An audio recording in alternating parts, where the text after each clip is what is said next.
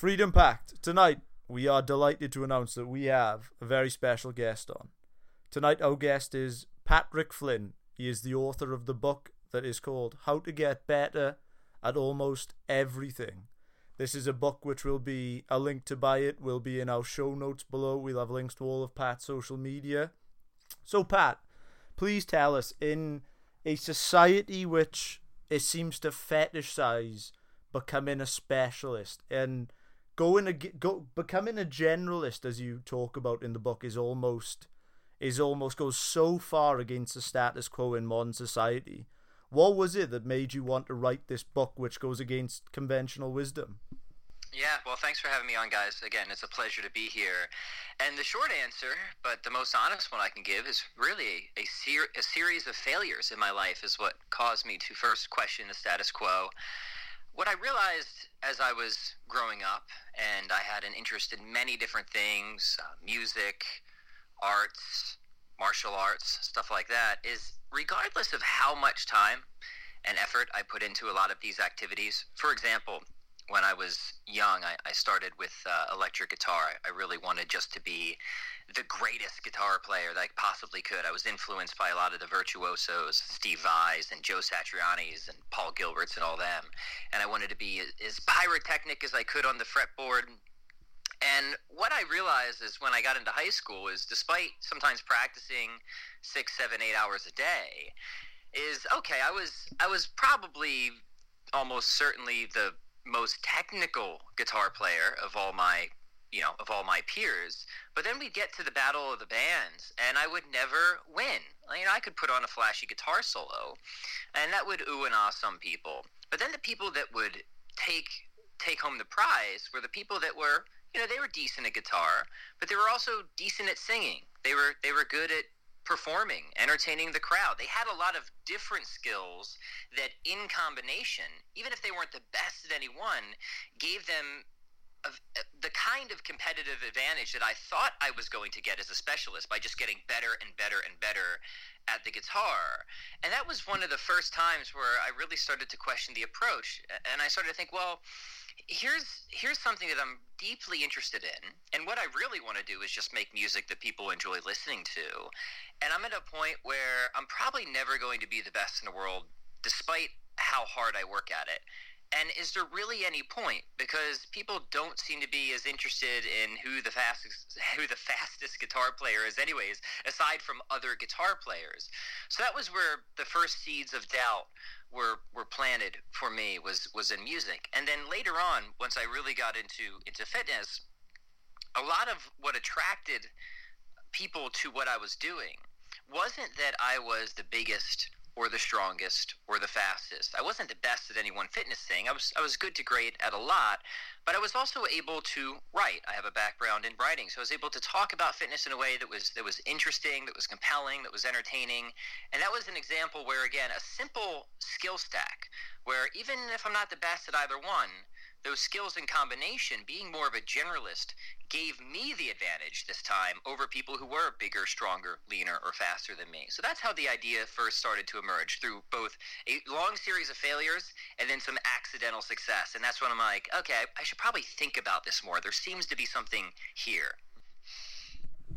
I mean, I can really resonate with that.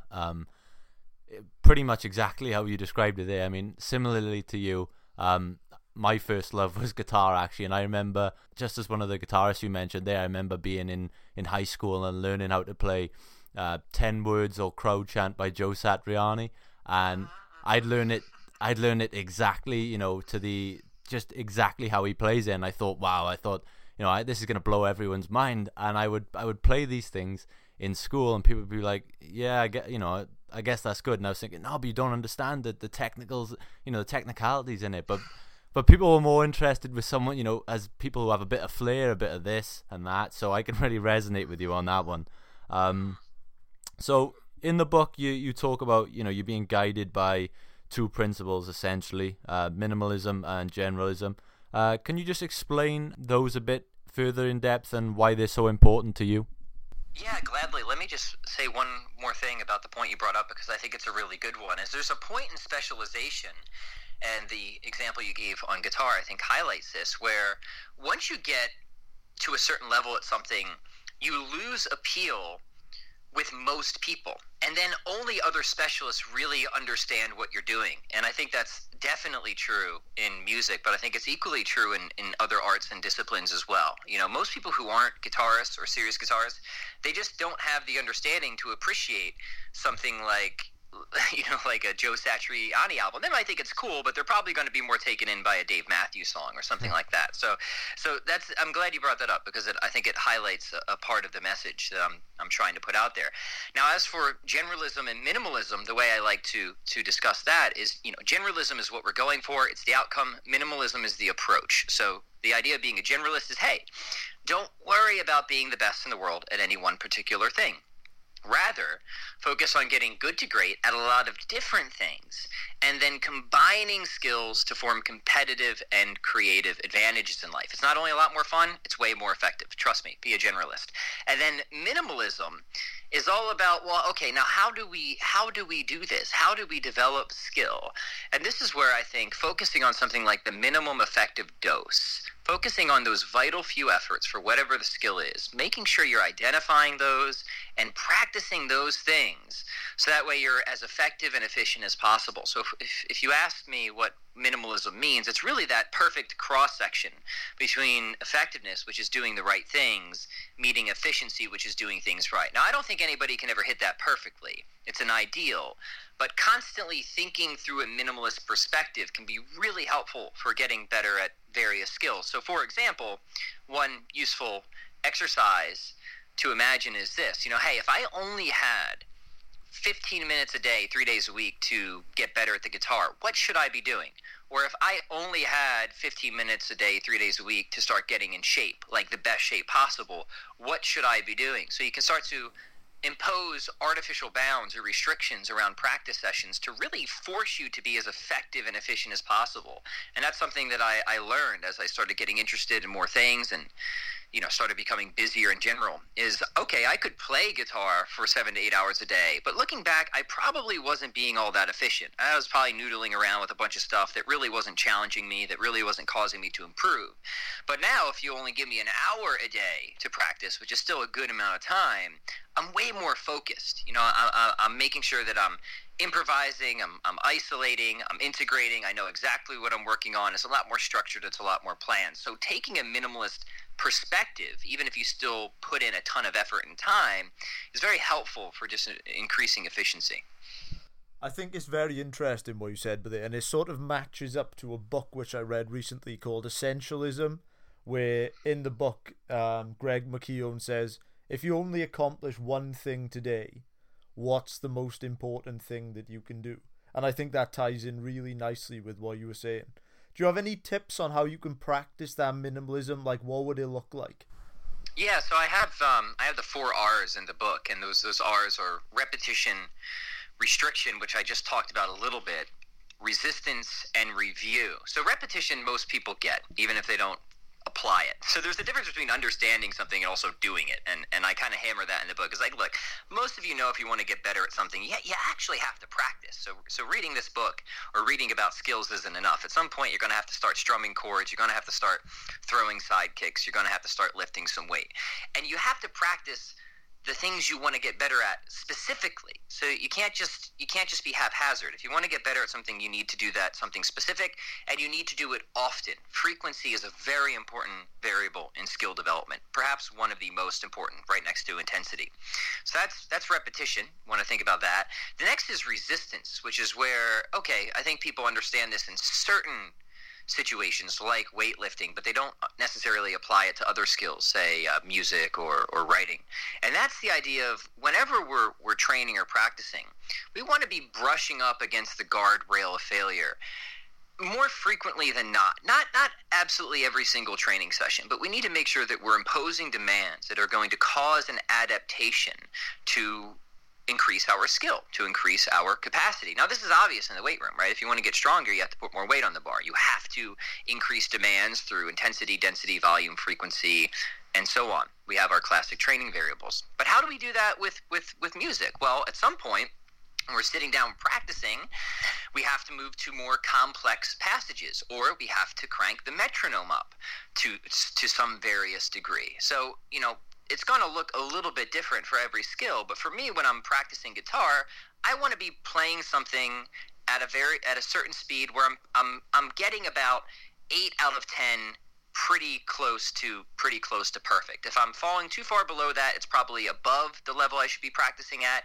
If I'm nailing it perfectly every time, then it's definitely below. I need to move up. So this idea of resistance, brushing up against those guardrails of failure, really, really important for being efficient in increasing skill. Review is the one that should be far more obvious than it is. You can't just catch your mistakes as you're making them. So you have to have some type of way of looking back at the stuff you produce. You need to edit your writing. You need to listen back to the music you record. You need to film yourself moving, whether you're exercising or skateboarding or performing martial arts, so you can go and catch blemishes, sometimes major, that you just aren't aware of as you're practicing, as you're performing. And then beyond that, some type of external review. Coaches, mentors are the quickest shortcut and the best advice I can give. I understand some people are sometimes hesitant there, but anything that I've had success in, I've had success because I've had people guiding me, because I've had people giving me feedback that I was unable to give myself. And then lastly is the restriction, which we hinted at briefly before. If you only have so much time to do something, what are the essentials? You talked about that book, Essentialism. I'm a big fan of that. I think it makes a lot of really important points, right? Like, if I only get this one thing done, if I only practice this one new passage on the guitar, or I implement this one new thing in my business, would I be happy with that? Would that push me closer to my goals? So I like the idea of thinking, if you only have 15 minutes a day, 3 days a week, what would you do? Because that just gets you focused. And then obviously you can put a lot more time into that in real life. But little exercises, thought experiments like that can really help you own in your practice sessions. So that would be a general overview of my recommendation for people. Again, I can resonate using the example of, like you said, martial arts. I love martial arts myself. And I think, in Muay Thai or something with resistance, like if you're just sparring or just kicking the bag, you like you said, you're noodling around, but once you're drilling, checking kicks over and over again until your shins are, or in, I don't know, like Brazilian Jiu-Jitsu again, like I always learn far more when I'm being tapped than when I'm tapping somebody. Again, in terms of review, when you're sparring, you may feel, your technique's beautiful, but once you actually film that and watch that back, you think, that was pretty poor. So I resonate with those. It's true. It's difficult, and let's be honest here. Like, nobody wants to listen back to the music they record. One of the most painful things is going back and reading something you wrote yesterday, or watching your sparring session, because you're always your own worst critic, right? Like, nothing could be more embarrassing. Like, no human can fight that badly. Really, is this a joke? But you have to get over it at some point. Pretty much everybody can't stand hearing or seeing themselves. I imagine that maybe Morgan Freeman is the one example. I can't imagine he ever hated the way that he sounded. But most of us aren't born Morgan Freeman, so we just have to do the best we can. No, exactly. You also state the importance of being able to learn anything quickly. How do you do this, and what advice can you offer our audience on learning to pick things up quickly?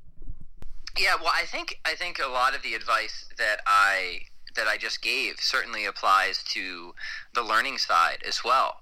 But you need some foundations, right? You need some foundations in logic, in reasoning. So, my formal background in education is philosophy and economics, and I always found that having a background in logic was really, really useful for me. I mean, logic is just understanding the rules of reasoning, making them explicit. Most people operate according to these rules more or less intuitively. Some people do it a lot worse or better than others. But having a formal study of that, it's kind of like your rudiments in music. It's kind of like having your music theory, right? It won't necessarily make you a great musician, but it's definitely going to help your chances. And once you can do that, once you understand the kind of canons of deductive and inductive reasoning, and you can work through premises and you can evaluate arguments, it's going to help you sift through so much of the garbage that's out there, and help you to focus in on stuff that is actually valuable, that's worth learning, that's going to take you from a state of understanding less to understanding more, and not constantly be suckered in by just noise or useless information or things like that. So if you want to be a better learner, you really need to you need to read the classics. You need to start with Plato and go through Aristotle and Aquinas and up through Adler and Lonergan and all them, like these great classical thinkers.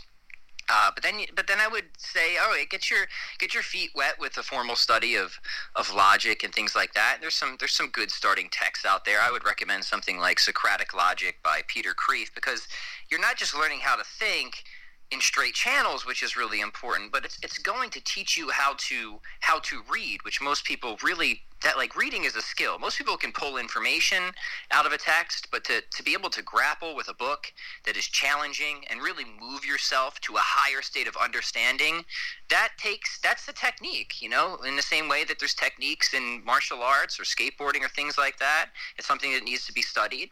It's something that needs to be practiced. Actually, in fact, if I can recommend another book, not to promote too much of my competition here, right? But there's a wonderful, wonderful book called How to Read a Book by Mortimer J. Adler. And I would say for anybody who is seriously interested in becoming a better learner, aside from the kind of foundational stuff I cover in my book, that is a must read. Yeah, it's called How to Read a Book. It sounds like a silly title, but I promise you it'll change everything about the way you go about reading and learning. We really appreciate that, because something which we usually ask our guests is if they could name any books which have positively influenced their lives, and you've given some great core reading ones. I'm just wondering, are there any other books which have had such a big impact on your life?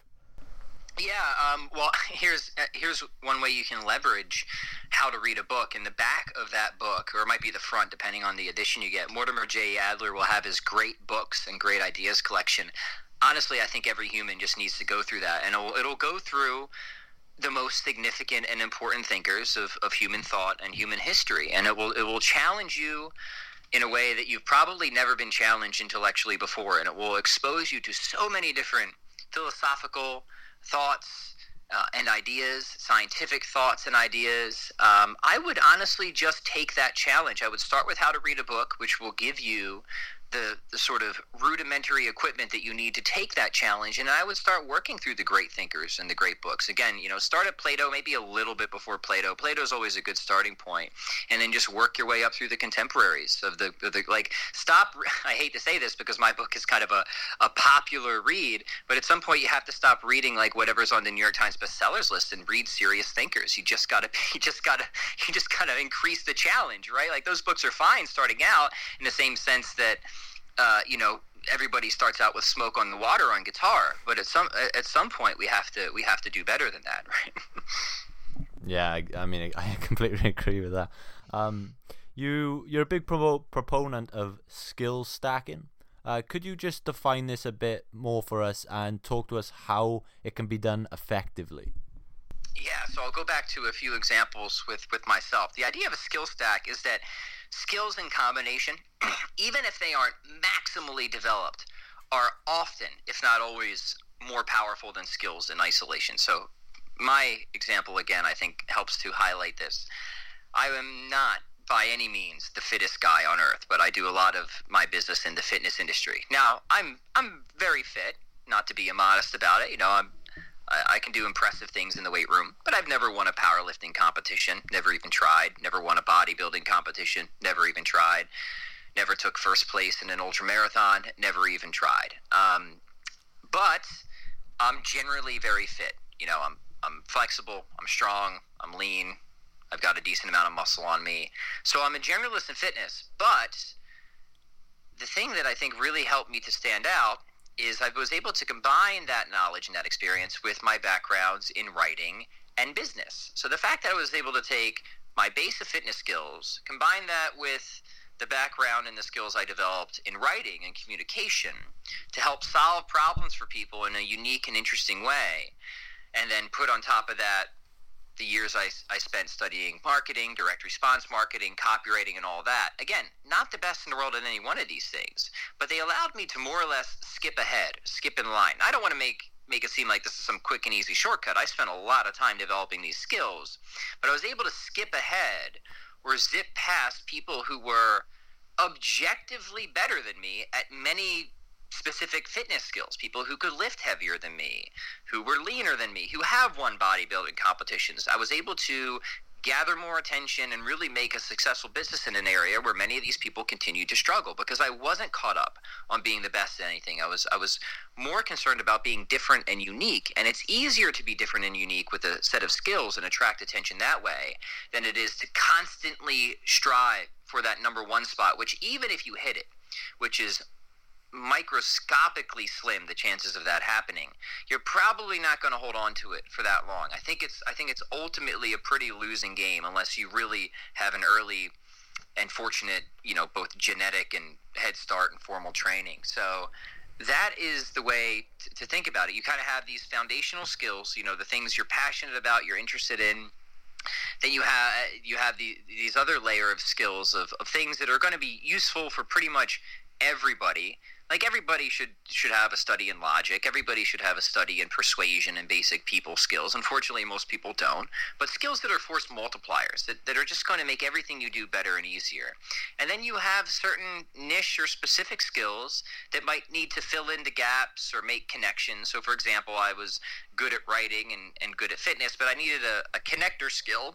And that would have been marketing. I had to learn about advertising and copywriting, and this project that I'm doing of pushing forward this idea of generalism is just to get people to be like, oh, you know what?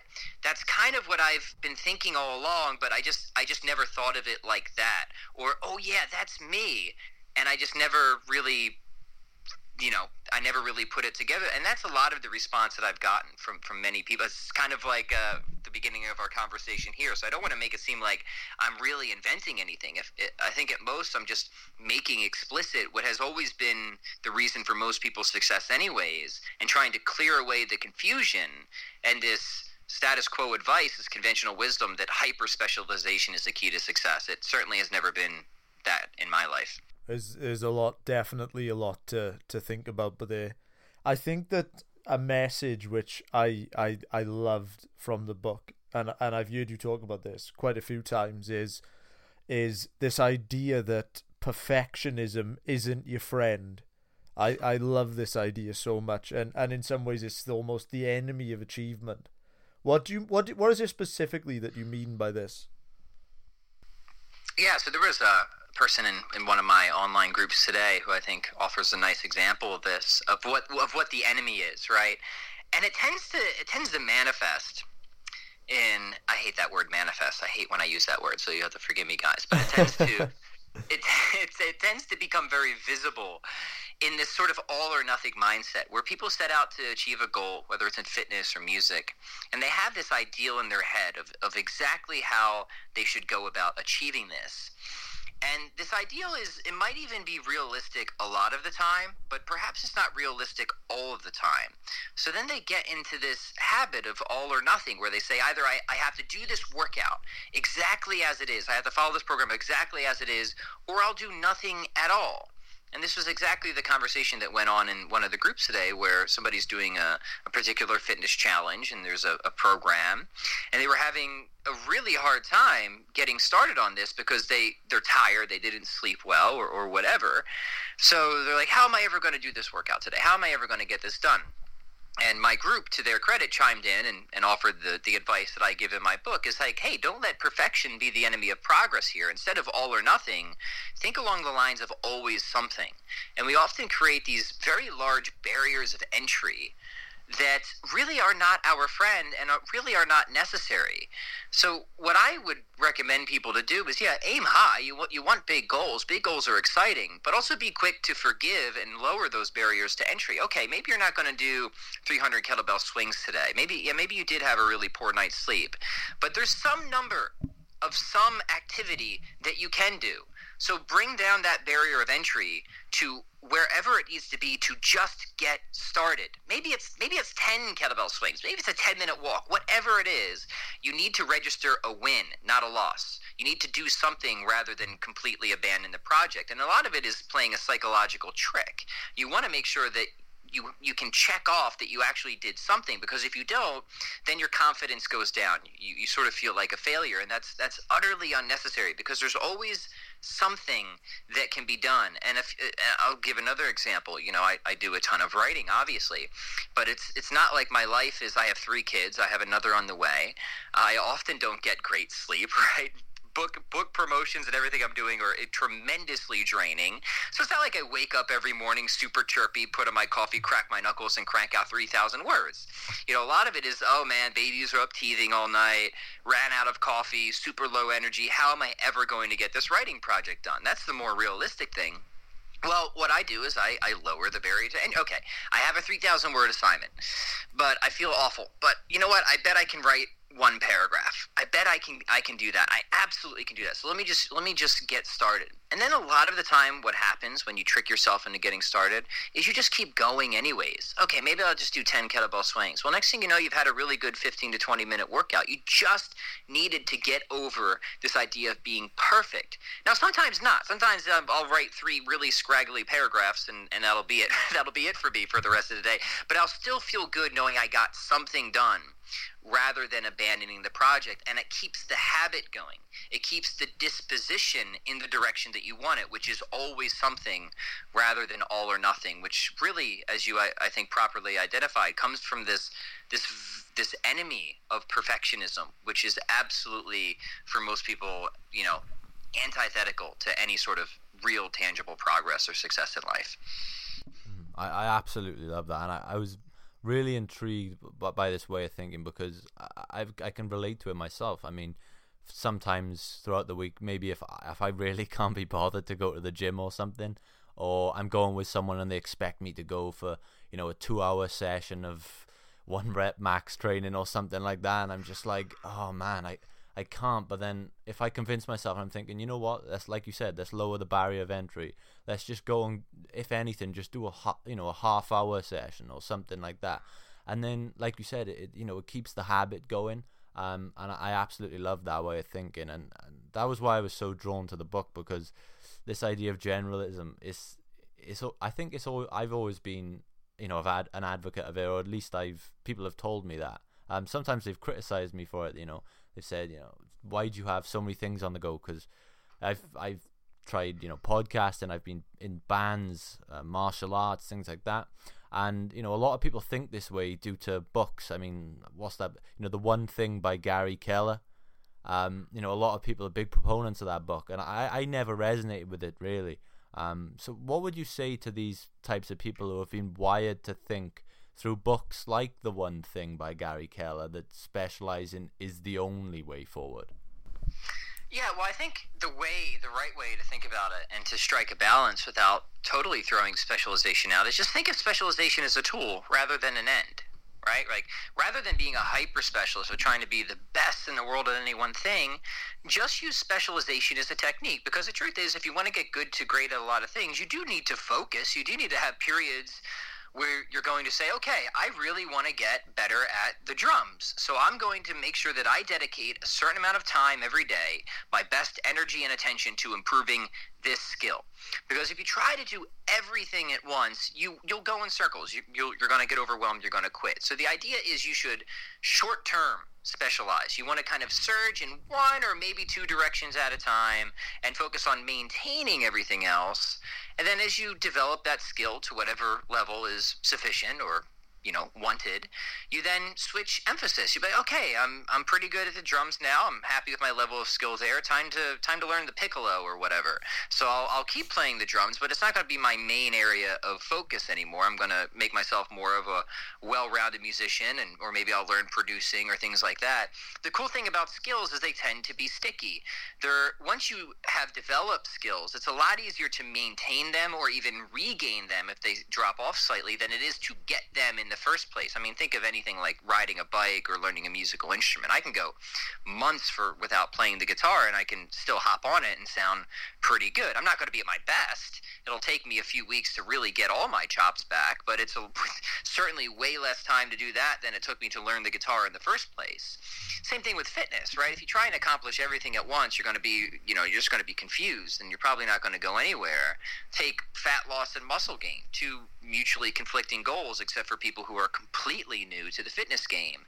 But if you're not a total beginner, the smart approach is to focus on one while maintaining the other. Okay, I'm going to focus on leaning out while making sure I just hold on to as much muscle and strength as possible. And then once I'm sufficiently lean, I'm happy with that, I'm then going to switch emphasis. Okay, now I'm going to try and maintain my body fat while putting on as much strength and muscle as possible. So it's this conjugated periodization where I have these phases of specialization going, really deeply, really aggressively in one or two areas at a time, maintaining everything else. And then throughout the course of a year, 5 years, 10 years, I might seriously develop a level of expertise and mastery over a course of many different skills. And that's just cool. That's what being a human is about. Humans, specialization is really for the insects. What's amazing about humans is that we can generalize. We can understand and learn so many different things and so many different skills. What an awesome and unique capacity. So to not explore that and not take advantage of that to at least some extent, I think would be an insult to your humanity. I mean, there's so many awesome things in life to explore, to improve at, to practice, to enjoy.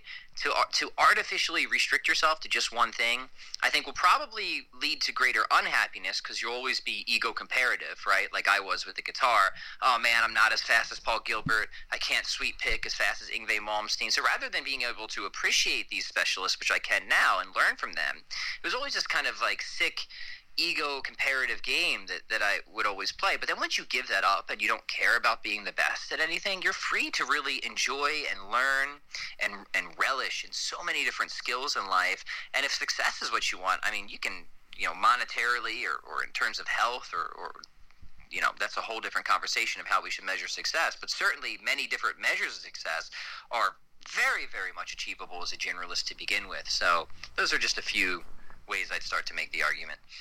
It's interesting what you said, where you said to focus on 1 to 2 areas in the skill stacking process.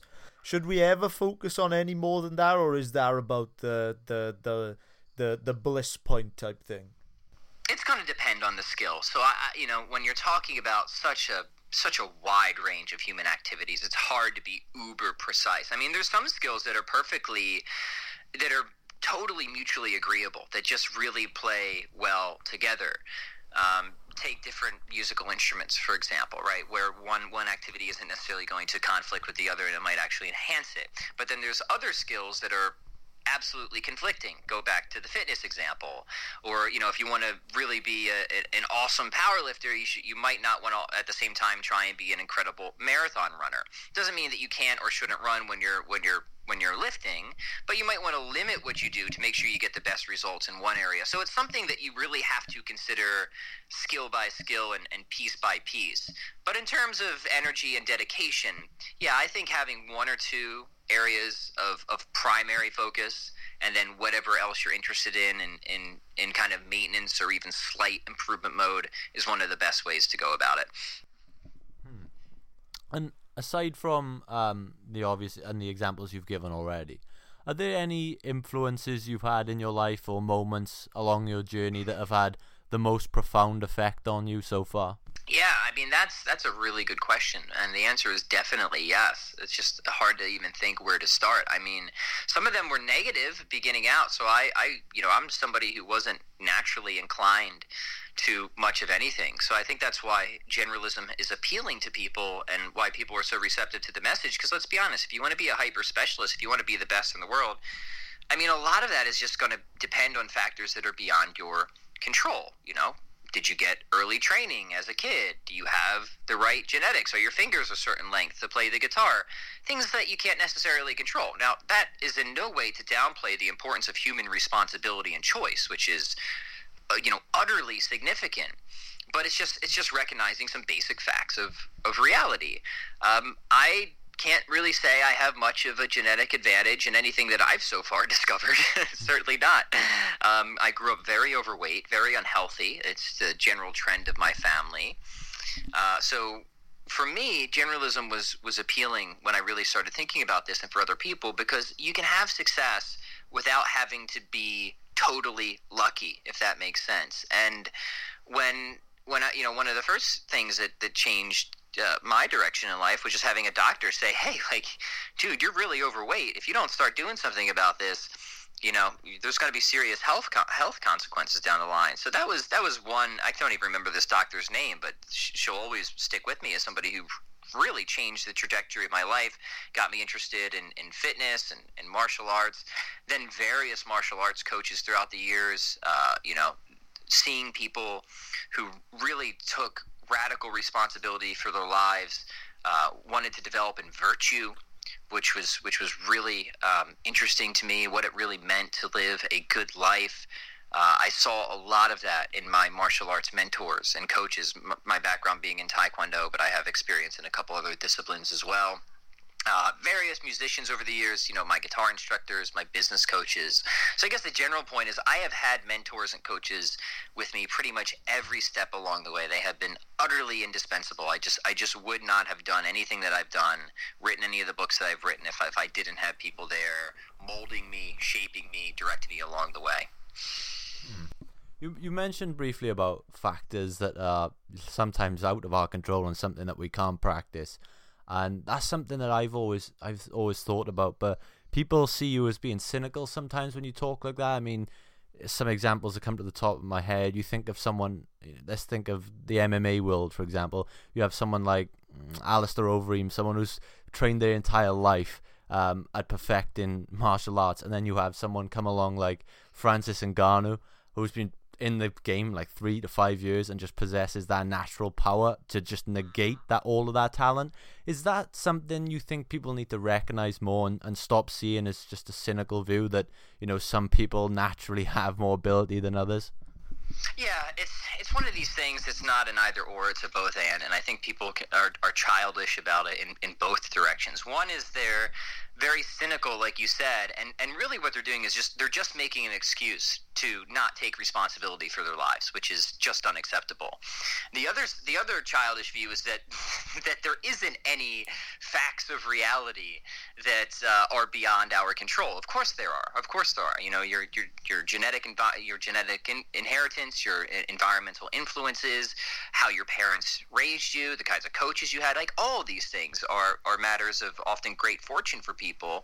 So, I think the right answer is somewhere in the middle. You realize that, certainly some people have just born advantages, environmental advantages that other people have, but that doesn't in no way negates your role to take responsibility for your life, to affect the changes that you can change, to make the best of the hand that you've been given, to develop yourself in the greatest capacity to your capacities. So I think that's the way that people need to think about it. And you're right. It's an interesting observation. People tend to fall kind of on the two extremes where one person will just deny that there are these external factors, which obviously isn't true. And then the other extreme is people who just want to take no responsibility for their lives, whatever, and just, kind of fall into a fatal determinism. And I think those two extremes absolutely need to be avoided, and just taking a moderate, realistic approach somewhere in the middle is the right one. We've talked about, the 4 R's and the necessary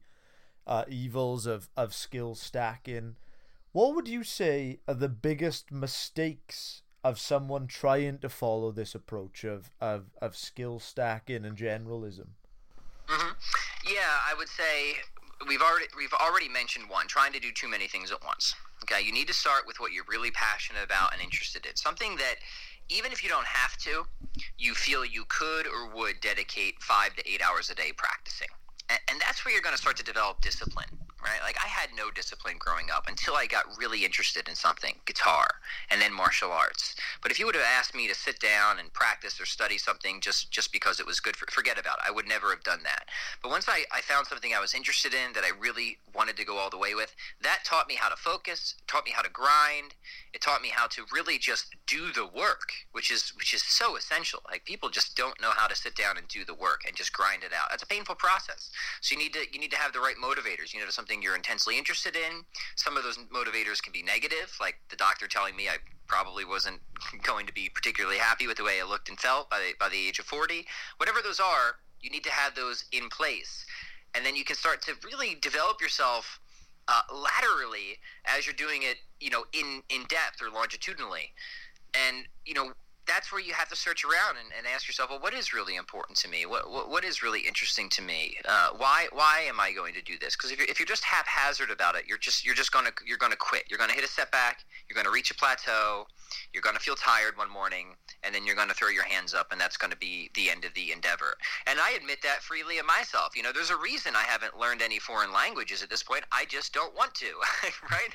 I could apply the process to it, but you have to have a level of interest to begin with. And now there are other skills that I've developed that I'm not particularly interested in, but they were necessary for me to move forward in the things that I was interested in. I mean, just take some business skills like analytics and understanding that, like, all that stuff bores me to death, but it was necessary skills for me to really get my business up and going. So the discipline that I developed and the stuff I was really fascinated in carried over to developing skills that, okay, these are kind of boring. I don't enjoy this, but I know I need to get better at it, so I'm just going to sit down and grind it out.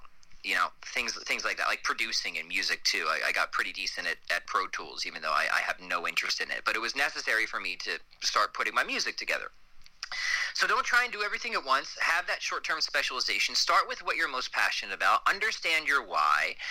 And also have the right expectations. It's going to take a lot of work, but the investment's going to be worth it. You're also going to hit setbacks. You're going to hit plateaus. You're going to have those days when you feel absolutely demotivated and everything is just, working against you. And yeah, that goes back to the original part of the conversation. That's those days where you don't let perfection be the enemy of progress. You commit to always doing something, whether it's just reading 3 more pages or 1 more paragraph, writing 1 more paragraph, recording 1 more take, doing a 15-minute walk outside, whatever it is, committing to that process every single day, because it's that frequency which is going to build the habit. Make sure that you are in the right disposition and the orientation that you can be successful over the long term, understanding that it's a trend that matters, not necessarily the day-to-day fluctuations. And I think that's probably the last mistake. You think of weight loss here, right? Your weight goes up and down, sometimes quite erratically from yesterday to today to tomorrow, but you have to keep the trend in mind. It's the overall trend that we're looking forward to. Well, motivation works the same way. Progress in any skill works the same way. Some days are just going to be better than others, but if you keep at it, you work the process, the results will come. And having patience and trusting the process, I think, is absolutely critical. Beautiful. I mean, we've talked a lot about generalism and minimalism, and that has obviously been the theme of this podcast so far, and I think it's been some incredible value. But a question we always like to ask is to our guests is what skills they think are going to become important in the future.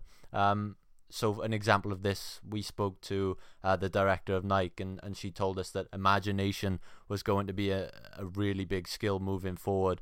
Are there anything other than these practices you've talked about, or any skills that you think will become extremely important? Yeah, no, I think the skill of generalism, not to be, too ironic about it, but the skill of developing skill. We live in a world where it's not like it was before, where people had to hyper specialize to succeed, because so much of that work is now automated, it's outsourced. It's the people who can fulfill many different tasks, who are adaptable. It's the adaptability that is key, and that's something that can itself be developed itself. That learning to learn, the skill of acquiring skill, to me is the ultimate survival mechanism, because once you have that, once you understand process, how to grind, how to adapt, then it doesn't matter. Like, nobody can rob that from you. You'll always be able to it's kind of like copywriting in business. One of my business mentors said, "Hey, Pat, if you learn to become a good copywriter, a good salesperson, well, then you could become broke if you're irresponsible with your money, but you never have to worry about being poor, because you have a skill that can always generate income." So you might want to just take that one as your example. I think that's vitally important. One could even draw it out to persuasion. But even beyond that, just the skill of acquiring skill. If you know how to get better at things and you've practiced it, you got good at it, then you're always going to be able to stack skills for yourself and fill whatever roles come along as the world and the economy changes, which we absolutely know is going to happen. Do you think that there are any processes or any different types of work we can do on ourselves that make learning these different skills, as you talk about, a lot easier. Like for myself, I'll give an example. I found that my reading got a lot better as my meditation went up, and I just found that my overall clarity of thought was a lot easier. And the same way in the gym, I just noticed that I just felt obviously so much better in myself. So are there any practices which we can use that make learning these skills easier? Yeah, well, I think you just hit two brilliant ones, and these would be the foundational skills that I talk about in the book. Things like logic, things like meditation and prayer, and the reason those are really important is if nothing else, they just teach you how to focus. And we live in a world today where people are addicted to their smartphones. They can't stay on one page of material for more than 15 seconds. So if that's the way your brain's operating, if you're constantly in this sort of panic mode of, oh, what's that notification? Of course you're going to have difficulty learning because you can't sit still. You have no clarity. You have no headspace. So, logic will help you to think in straight channels, but you also need the skills of focus and sort of single-mindedness, clarity to be able to really do the work, especially when things get tough, right? It's when you have to kind of grind through a knotty problem. That's when you start looking for escape hatches and you start to lose focus. It's easy to stay focused when you're reading an entertaining story or watching an entertaining video, but can you stay focused when things get boring, tough, and tedious? And the answer is, for most people, not even close. They immediately abandon the project. So that's where something like meditation is enormously useful, because you're really just sitting there and you're allowing thoughts to come. You're not trying to fight them. You're not trying to resist them. You're acknowledging them, and you're just not feeding them so much energy. You're really practicing how to focus, and that's going to carry over into everything. Now, on top of that, exercise is going to help. Just having better health, making sure that you're gonna have more energy as well. And exercise is a practice of focus as well. Like, just don't sit there and text between sets, right? Just like, don't be constantly trying to distract yourself. So I would just echo your sentiments right there. I think those are two really powerful practices that people can use. And there's other ones in my book if they want to dive into it. But like, if nothing else, yeah, you get a good practice of focus, meditation, and an exercise routine, you're going to probably see enormous improvements in all areas of life. What would you say, because we have a lot of very young people that listen to the show, our average age is from 18 to 30, and a common thing which we all see is this mobile phone in hand all the time. What would you say to the people that just crave this dopamine hit of getting a text, a call, an email? What do you think about this millennial era of not being able to put a phone down?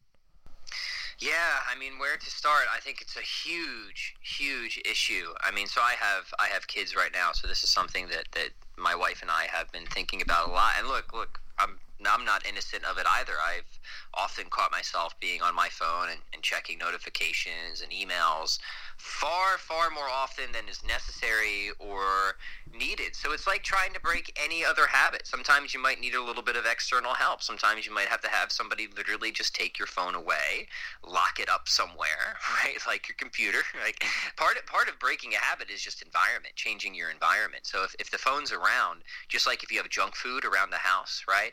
Like, why set yourself up for temptation? Why set yourself up for failure? The first thing is to understand that it is a problem. You said dopamine hit, right? It's feeding a very like sort of narcissistic part of our brain in some sense. Like, oh, who's paying attention to me? Who's liking me? Like, that alone is unhealthy. Like, that's not a character trait that you want to develop. Also, the fact that you cannot focus, you cannot pull away from your phone is very, very unhealthy, very unproductive behavior. So first, acknowledge it, and I think we all suffer from it to a degree, some more than worse. See that it's a problem, then understand why change is important. And then from there, depending on the degree of severity, and I think for many young people, it's quite severe. I mean, you take a phone away from a young person, they start fidgeting, right? They start looking, they don't know what to do with themselves. That's a problem. That's a serious psychological problem that merits a much greater conversation by itself. But it's not unreasonable to suggest that, okay, maybe you need to call in some reinforcements here. Hey, mom, dad, if you're still living at home, or your girlfriend or your wife or whatever, I know I don't need this phone. Like, here's an idea. Like, swap it out for a pager if you need somebody to get a hold of you. So I have hard blocks on some of my equipment as well, where, you know, I only have certain email for me as sort of my bane. You know, sometimes obsessively or compulsively checking email, making sure I'm not missing anything out the day. So I have that blocked except for certain periods of the day. So sometimes having hard restrictions in place is the best way to start, in the same sense that, okay, I'm just going to throw all the junk food out of my house and make it really difficult for me to fail. You know, put success in your way, not failure. And I get it. You know, so many people are so dependent on their electronic devices that it is getting harder from a practical standpoint to disconnect, but you can at least severely limit it and still get by. So it's a tough problem, but I think just first increasing awareness and then setting some hard boundaries, getting some help is one of the best ways to begin. Yeah, absolutely agree. And I think my favorite way it's ever been put was on the Joe Rogan podcast with Elon Musk, and Joe asked him, you know, when do you think we're gonna merge with AI and technology? And he said, well, we already are. We're already part cyborg. I mean, our phone has become an extension of who we are, and I think that was a beautiful way to put it. It really has. It's become like a part of people's identity, which is really weird, right? It's like if you take away their phone, they feel like you've taken away a part of themselves. That's not healthy. That's not normal. It's not normal psychological behavior, friends. No, exactly. It's interesting as well what you mentioned about the emails, because I've noticed that as our podcast has grown and grown, that I have this horrible tendency at the minute where I'm just constantly in this flow of checking emails, and I've read different like ideas. Like at one time, I remember when I was working in an office job, I set my inbox name to OPP, to other people's problems, and there are like different other ways where I think, like with like Access, Outlook, you can schedule your emails to come through at like 3 p.m.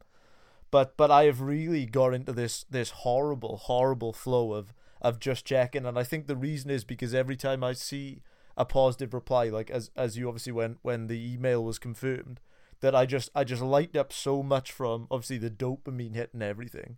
What advice would you give to that? Yeah, well, you're aware of it, so that's a huge step. And look, I was there as well myself, and I don't want to say I'm completely free. Like, everybody likes a compliment, right? There's nothing wrong with that. The problem is, when does it become excessive? When does it start interfering in your life in a negative way, to the extent that, like, yeah, you need this, right? So you know, that's a little vague. That's hard to say, but it's kind of like, you know it when it's happened as well. And I was there with social media a couple of years ago, so I would say my problem with email now isn't so much verification for myself like it was with social media. Now it's like, I'm sure this is probably true for you guys, like I have a lot of different threads out with some pretty important people, and like, I just don't want to miss a message from these people, you know what I mean? It's just like, I don't want to miss this connection, I don't want to blow this deal or whatever. So it's kind of, it's funny. I think I've successfully overcome, to a large extent, you know, requiring the dopamine or the verification, and I think part of it too is just like, you know, it kind of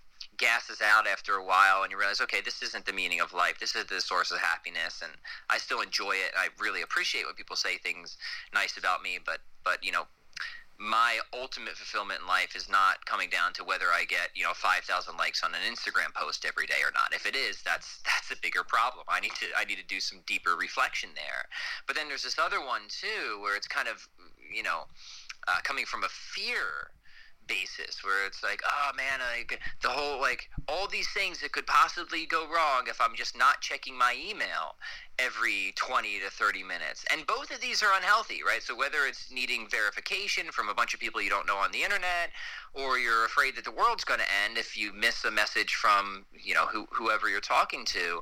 And the first step to fixing any problem is awareness, right? And just being able to note it. And that goes back to where meditation again is so useful, right? You sit there in meditation, and if you believe me, like, if you haven't done meditation and you have a phone or electronic device addiction, you're going to be 30 seconds in there and you're going to be thinking, oh, I should check my phone.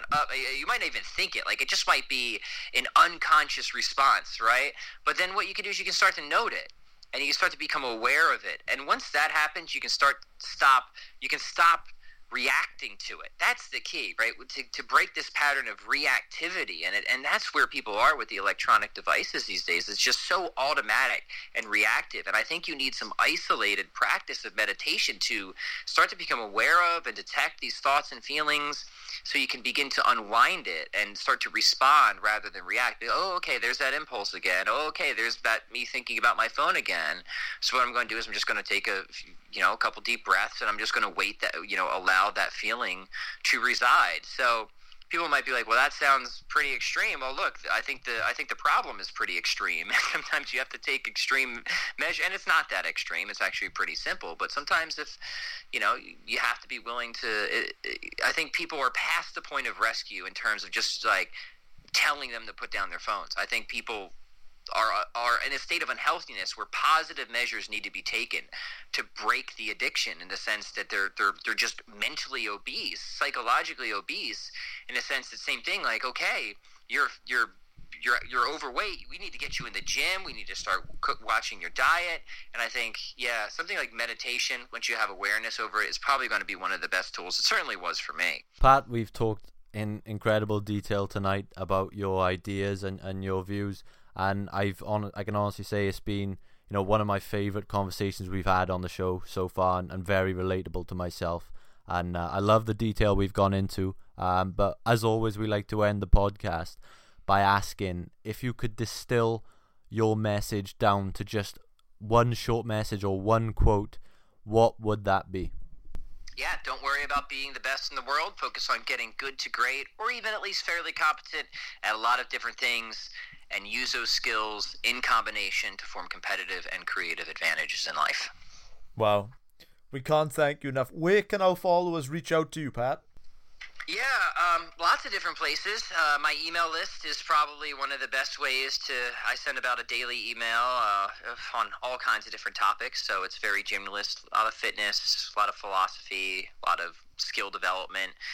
You can join right at my website, chroniclesofstrength.com. There's a little sidebar where you can get 101 free kettlebell workouts for joining. So I would head over there, and especially if you're into fitness or kettlebells, I think you'll really enjoy that little bonus for getting on my email list, completely free. And then you'll get some of my best content there. Also, just on chroniclesofstrength.com, you'll find my blog, links to my podcast. It's called The Pat Flynn Show, which you can just find that on iTunes or Stitcher or wherever else separately. And the book, you can get that anywhere, any major bookstore. Amazon's probably the easiest for most people these days. So those would be the main spots. That's amazing. We can't thank you enough for your time. Do you have any final messages you'd like to share? No, I think we really covered it, guys. This has been great. I would just reiterate those key points that have been so transformative and powerful in my life. Don't worry about being the best in the world. Don't let perfection be the enemy of progress. Make sure you lower those barriers to entry and enjoy yourself, right? The process is tedious at times, but it doesn't mean that it doesn't have to be fun. You can, happiness, a lot of what happiness is engaging in and enjoying genuinely good activities. So have patience, trust the process, and enjoy yourself as much as you can along the way. Pat, this has been amazing. From Lewis, myself, and all listeners, we can't thank you enough. This has been incredible. Thanks, guys. Really appreciate it.